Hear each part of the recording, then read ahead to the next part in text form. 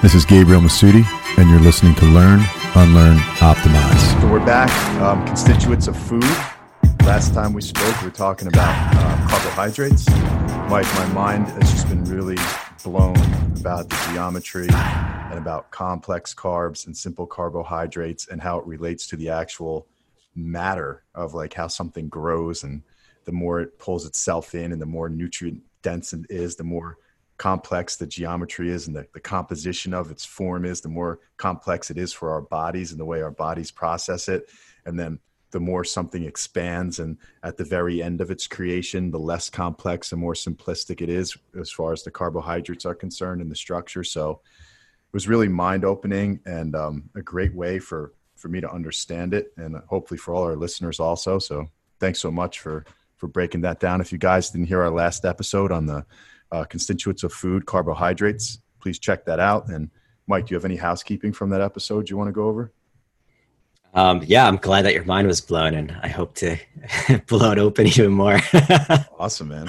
My mind is constantly blown open by the things I learn, and in this field especially, and all the other fields that tie in with it, because everything is connected.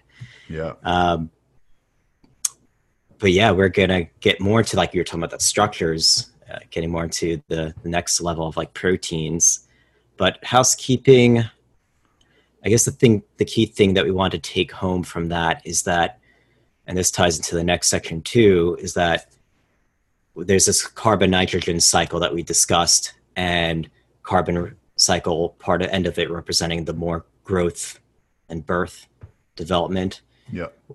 Whereas the nitrogen side is more of the breakdown component. Yeah. Returning the recycling. And so carbon nitrogen cycle is within us. It's this whole relationship with the earth, how plant matter eventually will grow from carbon, then decay to back into the earth, where the bacteria will break that down, and then it's just a whole life cycle. So as we're going through all these talks, we just have to keep in these fundamental principles of life energy and how it works, and the growth cycle, or the life cycle of growth, maintenance, maturity, and then breakdown, and then recycle back in some other form. And so it's just energy transferring from one to the next. And in our own body, we have this similar cycle going on, where we're breaking up and breaking down, and everything has a life cycle. Each cell has a life cycle, and we want to replace older cells with newer cells, and make sure that those newer cells that are replacing the older cells are just as youthful and vibrant and vital. Because if they're not, well, this is where the degeneration occurs, and how we can get into chronic degenerative disease and aging, just in general, aging. When we're getting older, it's because we have older cells that are sticking around and not enough new cells to replenish it. And that's because, we'll get into a little bit more of why that is, but in a nutshell, yeah, it's we lose the power, the reserves, the energy reserves to support that turnover rate. Proper turnover rate just kind of slows down. Mitochondria are involved. Ultimately, it comes down to enzymes, which we'll get into with awesome. Proteins. Mm-hmm. Awesome. Okay, so today's episode on the constituents of food, when we do proteins, that's a little segue that proteins and enzymes in proteins play a huge part in the regeneration, or the energy that a cell contains in order for us to regenerate. Did I hear that correctly? So say it one more time so I can hear that. So today, my audio level's okay, Mike? Yeah, I'm adjusting it for myself. Cool. Mm-hmm. So today on the constituents of food, we're going to do proteins. Mm-hmm. But what you just said was a little bit of a segue into the way that in order for our cells to have potency for regeneration, mm-hmm. You said it has to do with enzymes, and those enzymes have to do with proteins. Yes. And whatever you're about to break down is important, because that is what gives the new cells that enable this maintenance phase of our body, or this regeneration phase, or this not to get chronic disease or aging to happen is somehow contingent upon this relationship with proteins, this enzymes, and how it regenerates the cells. Is that kind of like a high altitude? Yeah, that's a great big picture view right there. Okay. Yeah, cool. Absolutely. Cool, man. Yeah, so you definitely, you really nailed it. Awesome. I love that you have a good background on all this already. And so let's get into it for our audience who may not have that knowledge base. Cool. So proteins are, they're another level of structure. They're made up of, whereas like the carbohydrates that we're getting into were made up of more of that carbon base. They're carbon. Proteins, they are definitely made up more of nitrogen, and so they represent more of that nitrogenous end of the carbon nitrogen cycle. And they're made up, the reason why they are is because they're made up of amino acids, and amino acids are composed of, part of their composition is nitrogen. And they're important because proteins they provide both structure and function. And so all the proteins that make up our body and other organisms' body are there to provide some structure and function to that organism and its ability to, have its presence, have its existence, and perform all the functions it needs to perform for its life. Okay. So, proteins though, they don't really at the end, being that they're made up of amino acids, how do we go from that amino acid into a protein structure, which is a larger conglomerate? They're peptides, they're these chains of amino acids that fold in various configurations to create, another crystalline form, another crystalline structure, to have that ultimate structure and function for our being. But in order to get there, it needs to have the blueprint. It needs to have some direction on how those amino acids are going to be arranged into the proteins that we need to create so that we can do what we need to do. And that's where we have our genetic mechanisms. It's where we have our blueprint. That's all encoded in the DNA and the RNA. And so DNA, literally standing for deoxyribose nucleic acid, and then RNA, which is ribonucleic acid. They're unique compounds because they are literally the genetic, or making up the genetic mechanisms that are DNA to provide that blueprint, that stretch to make the proteins.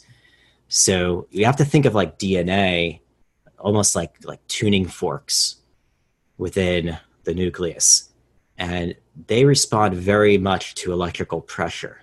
And what I mean by electrical pressure is it's all those forces that are radiating, that are coming at us, both from the outside, but also from the inside. It's everywhere. Everything that exists is because of electrical pressurization. And so when all of those elements that are on the periodic table experience some degree of electrical pressurization, it's going to react. It's going to form in some way into maybe a higher structure form. It might even transmutate into another molecule, another element.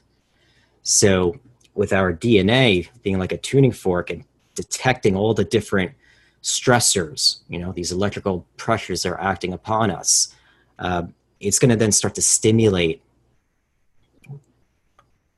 an appropriate response to be able to direct what needs to be created.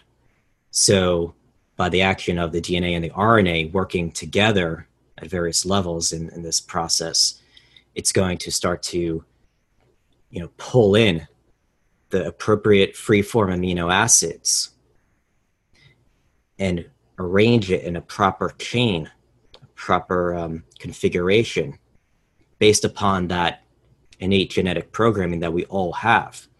We all have some shared genetic qualities, but we also have each of us have some unique genetic properties as well. And some of us have some certain genetic mutations that will alter what gets created. So, Mike, can I recap that real quick, if Please. I may? Back to function before we get to the electronic stressors. Yeah. When you say we have a particular function that we're going to perform, right? Can you elaborate on what you mean by that? Yeah. So our body has various functions. I mean, every organ system has a various function. Every cell has numerous functions. And so the cell, thinking of a cell as a basic unit of life, has to create various types of proteins in order to protect itself, in order to eliminate toxins, in order to bring in nutritional components, in order to build the structures that are needed to keep the cell membrane together, Mike, to communicate. Before the cell becomes human, though, is the DNA, the RNA, this quote unquote like code, is it going to tell what the cell's function is going to be and what type of animal or what type of being it's going to become?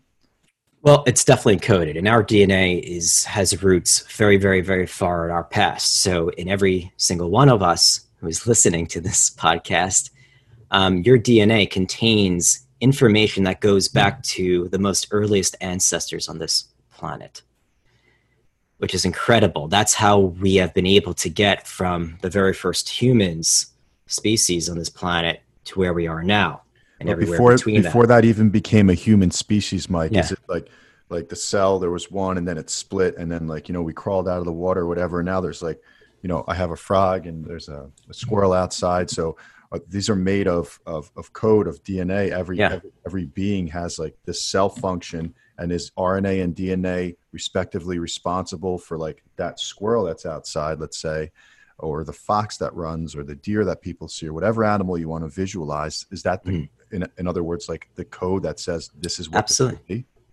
Yeah, it's essentially the biochemical molecules that are so-called henchmen of the genetic mechanisms that are inherent within us. Everything exists within the field, within a field, and water, which we can get to another topic, is essentially a field.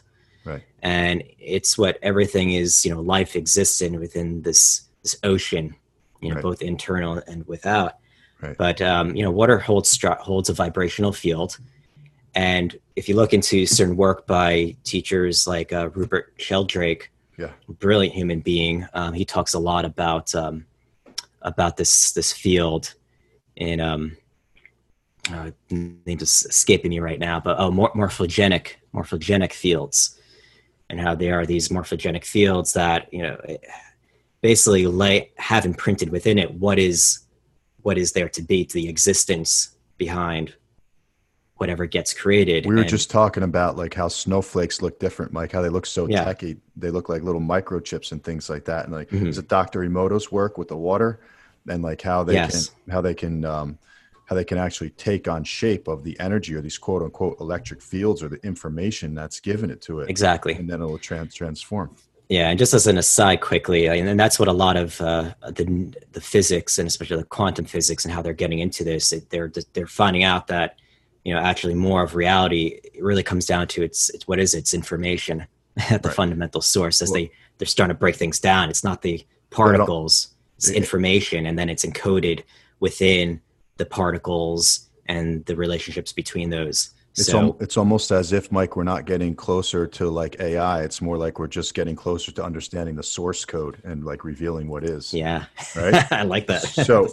So Mike, not to digress too much. So you have this RNA and this DNA that play, and then these cells basically get this quote unquote, for lack of better terminology, source code for what they're going to become. In this case, we're talking about humans and human proteins. And these human proteins basically respond to external stimulus and the pressures, similar to I guess a good analogy is the piezo technique, to where if you take a certain amount of pressure and you apply it to a compound, it'll produce an electrical charge. Exactly. And you can like the electrical effect. Right. Yeah. And it'll like, you can make a little doorbell, a little LED, and then you can take it from there. And I know like our bones, you can press on the human body and create that. Correct. And now we're taking it a step further to where it's kind of invisible to our eye, but visceral. The more awareness we have, to where Wi-Fi, cell phones, our environment, to where this electromagnetic input can affect the cell and have it mutate based on our DNA and RNA. And so in certain cases it could be cancerous. In certain cases it can turn into whatever it's going to turn into. But we're bringing in this information, and this different vibration and these different stimulus are creating pressure. Yes. An outside quote unquote stress on the body. And based on your external environment, that external stimulus, it will then, and your DNA and this RNA will then depict a certain outcome, so to speak. Yeah, exactly. I love what you said. That's exactly how it goes. Cool, man. I love how you understand it so well. Thank you, Mike. I'm with you thus far, my friend. Yes. Okay, brother. Keep it going, man. Yeah, so you're right. And that's the thing, is that we can have too much electrical pressure acting us that will start to break down those processes and start creating damage to our proteins, creating damage to DNA and RNA, which will then affect what actually gets created. But yeah, in terms of getting like, what is this process, like how we build our proteins and how do plants build their proteins, it all is embedded in this, the information is embedded in the DNA.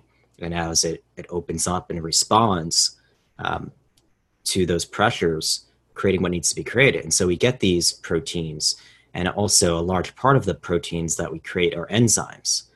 And enzymes are actually very unique proteins that make our biochemistry possible. Without enzymes, biochemistry would not happen. Biochemical processes might take literally millions or billions of years, but now you introduce an enzyme that happens in a micro of a second. So even less.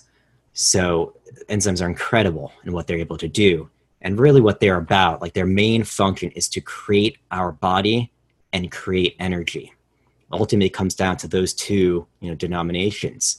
And there's always subdivisions, but really that's the primary, goal of enzymes, is to create ourselves and then to create the life energy that we need so that this body can move forward in time and space. And it's all about enhancing our power and our life energy. It's really what we're looking to do.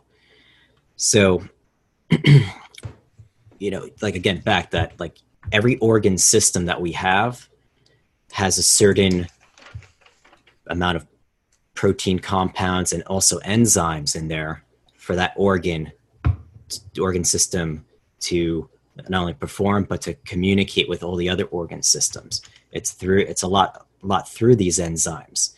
And, for instance, you got your thymus, which is your first primary organ system that is crucial for protection, for our defense system. And so it creates all these enzymes that are important for creating the compounds for defense for our white blood cells. We call white blood cells T cells because T for thymus. So thymus is one organ system, but you got numerous organ systems that are loaded with organ system specific enzymes that do specific things on behalf of that system. Which, FYI, and a side note, Mike, when we're born, they say that the thymus is like a little, or as we're still in the growth stage, the thymus is like a little clementine or tangerine type size. Yeah, like a walnut size. Right. And then by the time I've heard that they've when people now pass, based on all the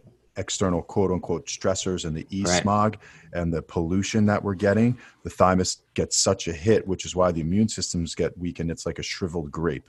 So you're going from like a walnut to the thymus going down to a shriveled grape. So I don't know if you can see Mike's necklace protecting his thymus. And I don't have a Q-link right now, but I used to have a Q-link. I lost. I got to get another one. But if you can find those necklaces, that will help to actually capture the stressor, the electromagnetic smog, or the electromagnetic frequency that's going to be blasting you from this microphone, from this computer, from this light, from the dirty electricity in my wall. Whole nother podcast. Sorry, Mike. Continue. That's a really good point. Something that I wasn't going to discuss. That is such important information. And yeah, we could definitely use other crystals and other technologies to to help protect ourselves. I mean, I don't think we should ever reduce stressors in general. Like, we always want to stress the body because that allows the body to grow and to adapt. That's why it's really important to, strengthen your bones and your muscles, for instance. You have to exercise. You have to apply, as you were getting before, about the pressure to stimulate, the muscle growth and the bone, growth and development, and strengthen those tissues. So our body needs stressors. It needs radiation, or needs electrical pressurization to move out, because everything is like a pulse. Everything. Remember, we're talking about cycles and patterns. And like, you need, your life energy is very much like a pulse. You've got a pulse. How do you know someone's dead? You take the pulse. It's flat. There's no pulse. And so everything is this pulsation within ourselves. And, that's just what's happening in every single one of our cells too. There's literally, electromagnetic, frequencies of every cell of our body. And that's very pulse-like. It's going in and out. And you definitely want to stress the body. But when you're having too much of especially specific type of, radiation or electrical pressurization acting on you over and over and over again, that's going to actually create something called allostatic overload, where this term allostatic or allostasis is the ability to maintain stability through change. That gets overloaded, that ability. And so then you start getting into these alterations and this pathology where now you're not able to respond to the environmental stimuli, whether it's on the internal or the external, appropriately. And so there's all these alterations that are in a more pathological state. So, we got to be able to support, again, enzyme function, efficiency, and also reserves, because proteins are, enzymes are a big component of the proteins that we make, and they make what life possible. And so when we're going through life, different organ systems, if they're being hit hard over and over and over again, their enzyme reserves are going to be depleted. And then you're going to develop some chronic degenerative disease associated with those, let's say, configurations of organs that are not holding up enough on their reserves or their life energy and their enzyme because at the cellular level, the cells aren't being regenerated with potency. Yeah, they're not regenerating properly. They don't have enough of the proper enzyme activity to conduct what they need to conduct. Whether it's creating something, building something, breaking something down, transmutating something, detoxifying something, taking something into it. Enzymes are responsible for everything that happens in biochemistry. Mike, are there certain types of enzymes? Mm-hmm. Are there certain types of enzymes? Absolutely. There are enzymes that will split things apart, enzymes that will add things together, enzymes that will transmutate. So if I wanted to study, is there like a certain amount of enzymes, or is there an enzyme chart? Is it like vitamins? Like it's a whole study, studying enzymology.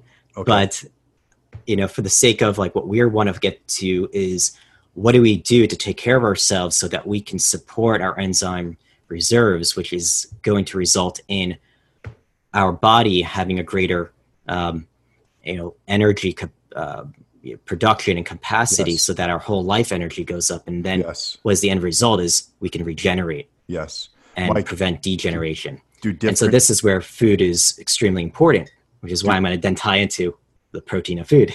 Mike, Yeah, do different organs require different enzymes, or is it overall? absolutely. And different organs create specific enzymes Amazing. that are needed for their own structure and function, and also to communicate with other organ systems and networks. Awesome. Yeah, it's fascinating. Sure is. It's a whole world, a whole man. incredible world, and we're learning more and more every day, Yep. which is fantastic. Yeah. So what did I want to say about like enzymes? So in order for those enzymes to function, and also for them to often be created and to actually have their activity, they need coenzymes. It's like, what is coenzymes? I'm throwing in a whole nother word. So coenzymes essentially are those essential, meaning you can't create them, but these are essential vitamins and minerals. Yeah. And those are essential components that we need because they act as coenzymes working together with enzymes for those enzymes to have activity, to do what they need to do. And so that's where it brings down to food. And we'll get into, not today, but when we get into the whole vitamin and mineral conversation and more in depth, we'll get more into the specifics. But just as the overview, we need to eat nutrient-dense food that's loaded with, naturally occurring whole food complex vitamins, minerals that are food-based. So, you can use sometimes synthetic ones, but only with a trained practitioner, as far as I'm concerned, and stick with food, because that's going to help enhance your enzymes' ability to be created, and also for them to have the activity required to support your regeneration. And like we said in the first episode, and throughout the episodes so far, that when you're eating whole foods, you're not just taking in a fraction of something. So right. Without a trained professional, if you're taking in a fraction, it could, while it's benefiting something else, damage another. So eat whole foods. Exactly. Eat whole foods, baby. Yeah. And this is why also it's important to also understand too, that, for enzymes to work, not only do they need these vitamins and minerals, but they also need to, your body as a whole doesn't need to be experiencing a tremendous amount of what you were saying earlier about these stressors, a stress overload. Because when we have huge fluctuations in our stress response, when we have, huge amounts of electrical pressures that are acting upon us, it changes the field and it changes the internal environment such to a level that things like our body's pH level will start to be altered and other things will be altered. And then the enzymes, their function gets to be altered because they need to be in a proper pH. It's appropriate to, wherever system that they're located in order for them to function. So if we think about our digestive system, enzymes that we put out from our stomach and primarily our pancreas, those enzymes, they function within a certain pH range at various steps in the digestive process. And so if we're having any, let's say in the digestive system, if your stomach, for instance, or pancreas is experiencing too much electrical pressurization where it's now starting to break down, and the pH is changing, it's not able to put out the right enzymes that are needed. Or maybe there's too much acid in the gut because you're not breaking down the food, or you're eating the wrong types of food that are creating more of an acidic environment or too much of an alkaline environment. That's going to also affect the activity and efficiency of those enzymes to do what they need to do. So we got to keep that in mind as well with diet. So do you want to get into now like protein as a food source? I mean, as a listener, Mike, yeah. I would love some answers before this is done. We got another about 15 minutes or so. Okay. Just like a brief overlook at some beneficial foods or something beneficial that we can start with as a foundation that can start this process that you recommend that can start the process of good enzymes being introduced into the body that are kind of that overlap one another, so to speak? Yeah. So going back into our first conversation about, true real food, whole foods, whole foods that are coming from this, this planet, this earth primarily, from this earth, but primarily plants, I mean, they're loaded, in these enzymes. And when we eat these foods, we're getting these whole food complexes of enzymes paired with the appropriate vitamin and minerals in a whole food complex, so that when we consume them, we don't have to start to pull from other parts of our body in order to allow what needs to be processed. So by eating whole foods, we're getting those enzymes, we're getting those proteins, those amino acids, those building blocks, so that we can make our enzymes very efficiently. And the more that we focus on, let's say, raw living foods, where we haven't cooked the food, because by cooking, we destroy, or the term is called denature, or alter our protein. Yep. We alter them, we allow them to disturb their structure. And again, structure necessitates or dictates the function. So if we denature those, break them down into smaller peptides or even free-form amino acids, now we have to be able to take from that and start to rearrange that into what we need to do. And on some level, that's important, and we do that. But it's also important to be eating, a certain degree of raw living foods, because that's really going to spare our own body from having to put out a certain amount of, let's say, digestive enzymes to break down that food. So when you look at a certain food, even like, I'm just going to use the dairy example, that has lactose, a milk sugar, there's also inherent within it lactase, an enzyme that helps break down that food. But that's only going to be found in, let's say, raw milk. I'm not saying to everybody go and start drinking raw milk. That's your decision. There's pros and cons against that, of course. But even certain foods that, let's say, have fats, or oils, there are fatty acids, but there are also enzymes in that food that helps break down that fatty acid. But that's what's wonderful about plants, is because they pair these things together. They provide all these things together. Yeah. And the more we can properly process a raw living food, such as, let's say, nuts or seeds, or grains, by sprouting them, we're able to get them to a more active state. Because remember, what a seed is it's in this dormant state, and so things are not so active. But there's all these things we can do to start to get activated, and that's through a germination process, a sprouting process, to activate that. But it's important to get those foods into us. Unfortunately, a lot of us, though, are walking through life with just a lot of GI, that gastrointestinal distress, not always by the food that we eat, but by other life factors, other psycho-emotional, mental realm factors and influences that really distress the GI, the gastrointestinal tract, and our digestive power. So there's plenty of people out there who are eating, living raw food diets that their digestion is still poor and their health is still poor. Yeah. So I just want to add those things, because sometimes people will take a statement like, oh yeah, raw living foods have all these enzymes, so let's just eat all raw living foods.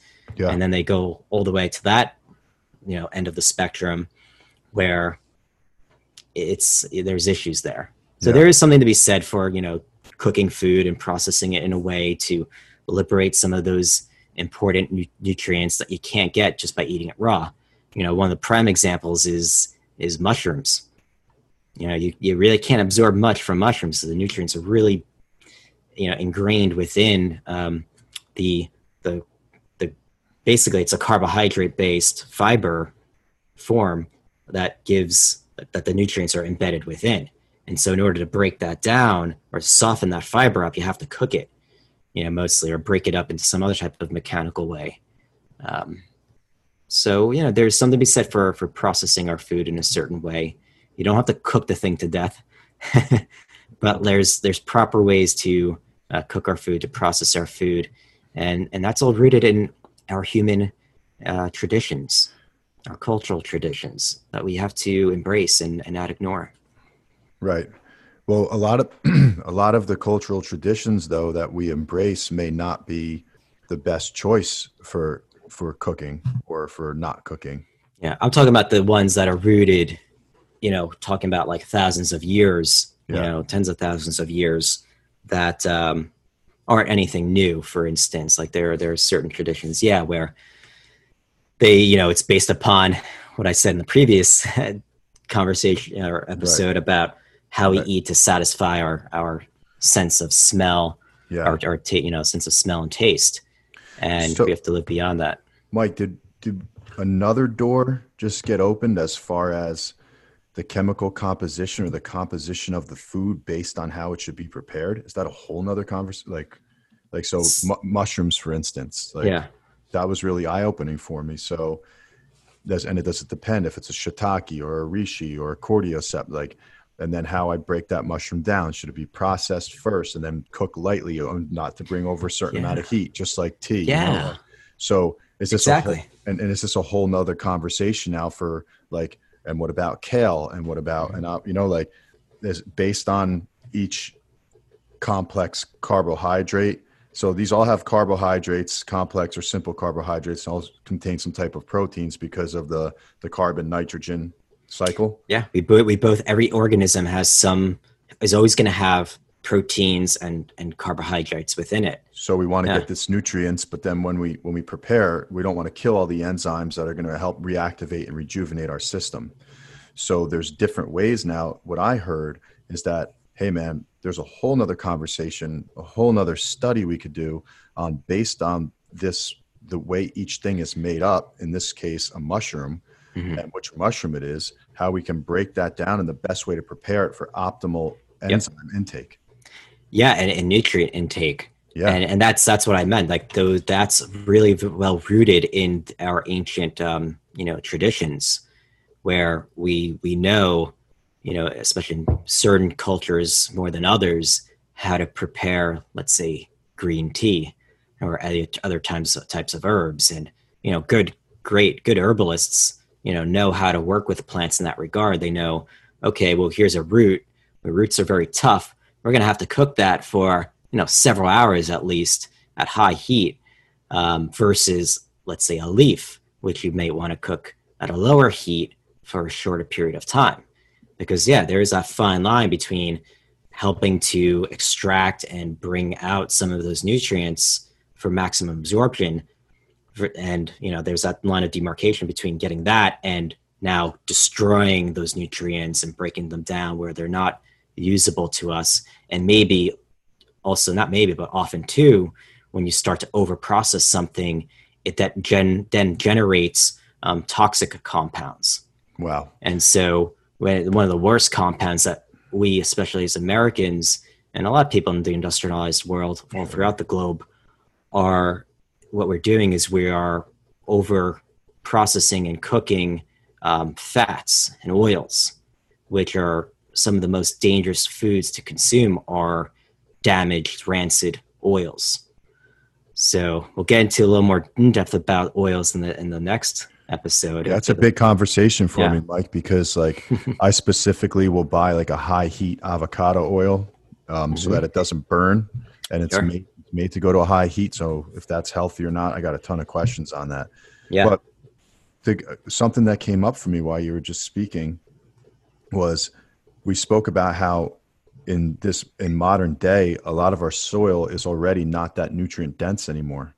Right. So now we're taking the very little bit of nutrients that's left in this food that we may be getting, and we're killing it by the way we prepare it. So even if we are eating whole foods, if it wasn't grown in a very nutrient dense place, doesn't have a lot of nutrients in it, maybe somewhat empty to begin with. Yes. And then by the way we're prepping it, we're killing everything. So it's amazing we're still even alive, Michael. Well, that speaks to I'm with you.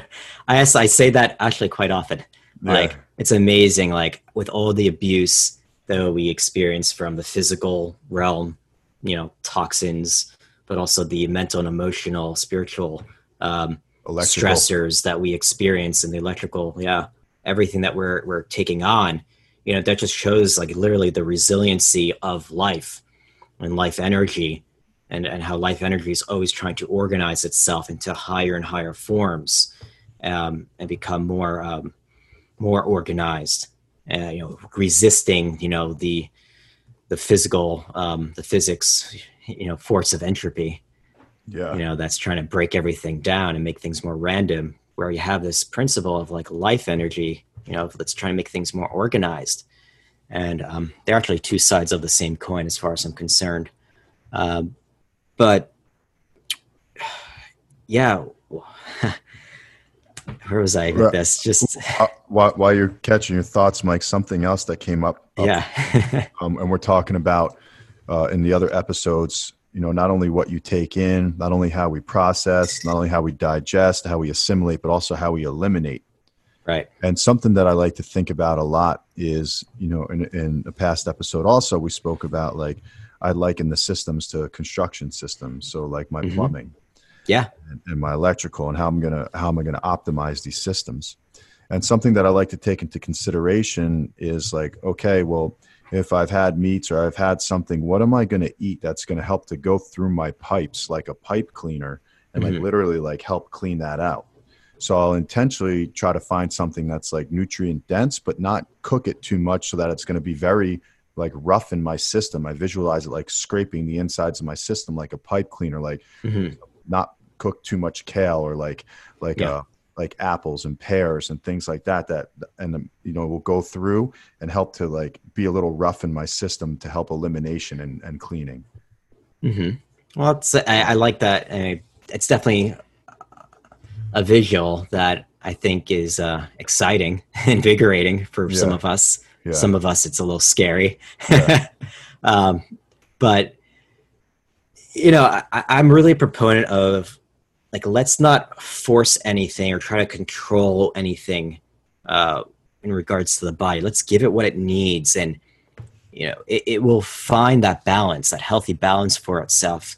And you don't have to do these people are going out there doing intense cleanses, whether they're gastrointestinal, GI bowel cleanses or liver cleanses, colonics and things like colonics. That. I was more referring to, Mike, like I was more referring to in like we could have a tendency, like if you look at ratios in a restaurant right now, if we went out and we ordered steaks and like we get like a 16 or 24 ounce steak and like a little side of like maybe 3 asparagus or something like that. And I'm like, flip that ratio, like eat a little side of meat and like a whole bunch of asparagus. Oh yeah, absolutely. Yeah. I mean, in terms of what we eat in diet, and that's the point, is that, protein, let's get back to this conversation of protein. Like, what do we need protein for, right? What is it that we actually need it for? We need it for our growth. We need it for, maintenance, because as you're building up and breaking down, you need to, fill in some of those gaps. And you need it for the repair and maintenance, part of the same similar process. But you also need it for rapid growth. That's why, young child, as they're going through adolescence, they're going to be eating a lot more. They're going to be getting a lot more food into their diet, which inherently means they're going to be getting in more amino acids, more proteins, as long as they're eating a balanced diet, of course. But that's really the primary use for protein. It's for repair, building, growth, maintenance. There's no energy involved in that. There's no, in terms of what it's used for, it's not used. You didn't hear me use the word energy. Carbohydrates are used for energy. And then we'll talk a little bit about fatty acids next time that could be used for energy.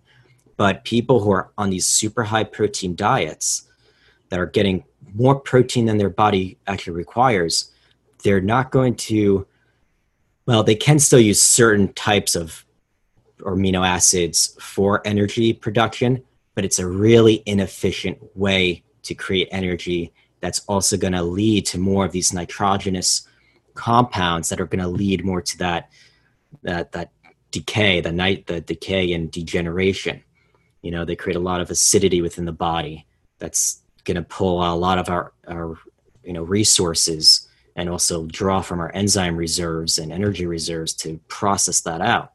So, what we want to focus on with protein is that it's found abundantly in all sorts of foods. And yes, if you're going to have your plate and you want to include some animal-based food, that's your choice. You can do that. But should it be, as you're saying, that large steak with a little side of your vegetables, or should that ratio be reversed? And I'm totally with you, 100% that ratio ought to be reversed, that we should be focusing more on plants while minimizing the animal-based foods. Again, you can include some of it if that's what you like, and also that you feel good with. And there's a time and a place for it. So, I personally come from a perspective as it's can be used for certain therapeutic benefits, but let's stick mostly to a whole food plant-based diet, because as long as you're eating whole foods, you can get every single carbohydrate, vitamin, mineral, protein, fatty acid that you need to repair the body.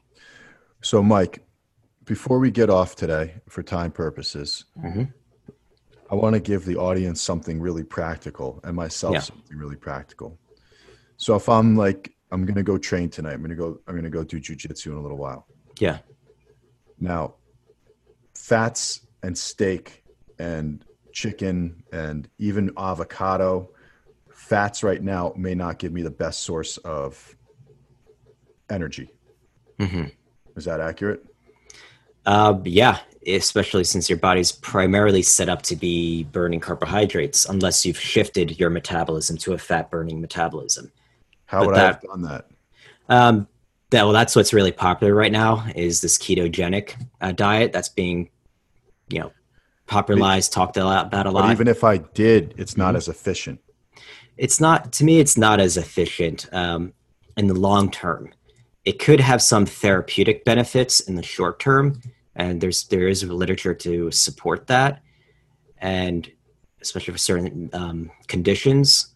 But we need to support our body with these carbohydrates to give us the carbon that we can get our body going to support the carbon side of the carbon nitrogen cycle for growth and for development and for energy. What would you recommend for like pre-workout or like something right now, not too heavy, or maybe I should have eaten an hour or two ago, but what do you recommend? Is it the rice? Is it potatoes? Is it like, what do you recommend that these carbohydrates are? Well, I mean, ultimately everybody's different in terms of what they may need, but generally, yeah, you're talking about everything from fresh fruits, non-starchy vegetables, which I definitely feel should comprise the majority of our plate. Get in maybe some complex carbohydrate that can be in the form of a concentrated starch.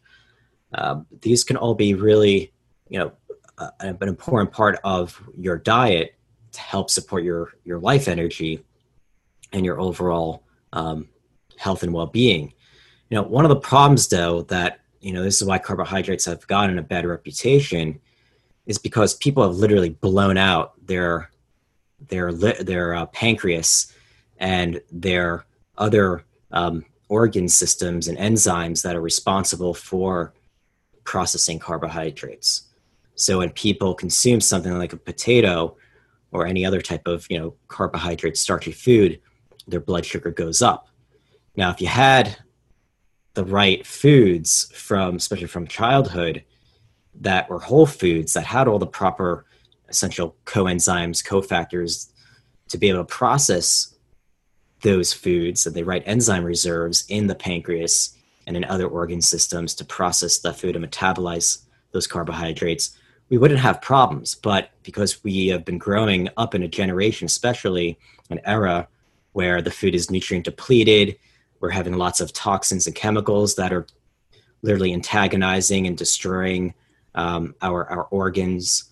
That's interfering with our metabolism of carbohydrates and sugars.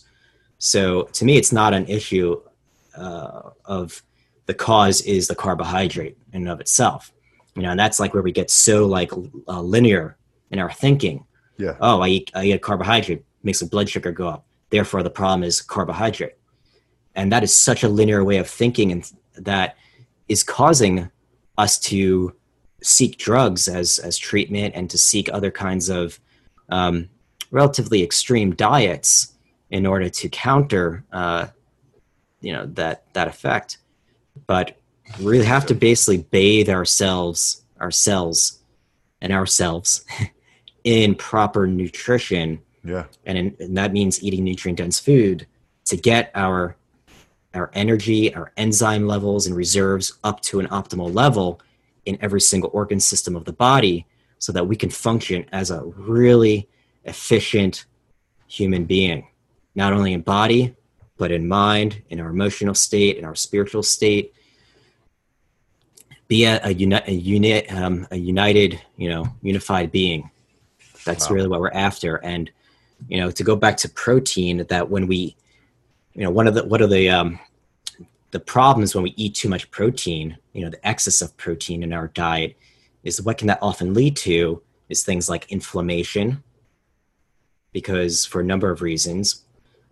One with that is that when we take in too much protein, especially if it's larger proteins that are not able to be digested, absorbed and assimilated into our body, then these proteins are circulating in our blood and in our congest in our lymphatic, and then congest in other organs of the body. And then this will create an immunological response where you have what's called these immune circulating complexes that will bind to those proteins, because it's a whole protein that hasn't been eaten and is now eating you. And it's starting to create a huge immunological distress, which is going to create a lot of inflammation and degeneration. So that's one issue with too much protein. Another is mineral deficiencies. You take too much protein, you're going to need a lot of minerals to process that. And also the effect of having too many proteins, which then break down to, made up of amino acids, it's inherently has more of an acidic nature, whereas minerals are more alkaline. And so since we're finding that balance of acid base, you're going to pull a lot of minerals like calcium, magnesium, potassium in order to buffer that acidic load from that acidic, food source. It's going to pull that from your bones and places it probably shouldn't. All your tissues, exactly. You're going to spend a tremendous amount of resources in order to get from the meat, from the highly concentrated protein that you may be consuming, the excess amounts. So we need protein, no doubt about it, but our needs are not as high as many out there would like us to think. You only need it for, again, repair, for growth. So, so post-workout sounds like, before I go to jiu-jitsu, we can talk about, and we're not making any recommendations for diet. This is just for myself and Mike, where you guys figured out. We're not saying or one way or the other. But maybe some like ground up cauliflower, rice, like asparagus, like just eat some awesome fruits and vegetables, give my body something to clean it out from the inside, and some good carbohydrates, and some maybe not cooked so much, so it's got some real good enzymes to regenerate with. Right on. And then post workout, maybe I can throw back like my Sun Warrior protein with a banana or something like that, or if I want to eat some meat or something like that. And again, limit the intake so it's not too much overload, but post workout so I can get that repair. Yeah, absolutely. And ultimately what you really want is you want enzymatically rich, foods. So enzymes, again, are proteins. So the proteins we ought to be getting in should be a lot of enzymes, because those enzymes are going to help not only digest the food, but also spare our body to, have its enzymes be used for repair of the muscle tissue that maybe you broke down during your workout. And so if you want to have that quicker repair, you got to support the enzyme activity. Got it. And you want to be getting in, I would say, lots of more alkaline based foods, a lot of dark leafy greens, which are going to be blood purifiers, working on the lymphatic system as well, to help wash away those acidic wastes that have just been released as a result of breaking down your own cells. Is when you go and you work out with weights, anything intense, you're creating a little micro tears and break a little micro damage within our muscle cells. And so you got to repair that, but you also have to wash away all of the wastes from the cellular damage that has just occurred. Got it. So that's where, the more plant-based foods we consume, the better. Eating a lot of greens, a lot of chlorophyll is going to be tremendously supportive of your recovery. Awesome. Yeah. Awesome. Mike, this was like a complex carbohydrate, Mike. It's just like really, yeah. This was super dense, man. I got to go back, listen to this. I suggest everyone goes back and listens to all the episodes. If you just caught us on this one that we've done so far, take some notes, because it's just going to get deeper and deeper as we go, man. Yeah. And we'll always come back. We'll always come back to other talks and content and start linking things together like we did in this conversation. But I'm going to listen to this, Mike, and maybe we can do just another day on carbohydrates and proteins review, enzymes, because it sounds like, what was it? Peptids? Well, yeah. So amino acids can be formed into peptides, polypeptides. Because I see that polypeptides and peptides on like the collagen that we use. Right. And it's like, that's like a big marketing thing now. So I wanted to get into that. I have questions on that. I have questions to get more on the amino acids now that we've created. We'll continue our part 2 of protein into fats. Beautiful. Yeah. Awesome, Mike. Mike, thank you as always. And, thank you. Thank you guys for listening, and we'll see you guys all next week. Peace out. Peace.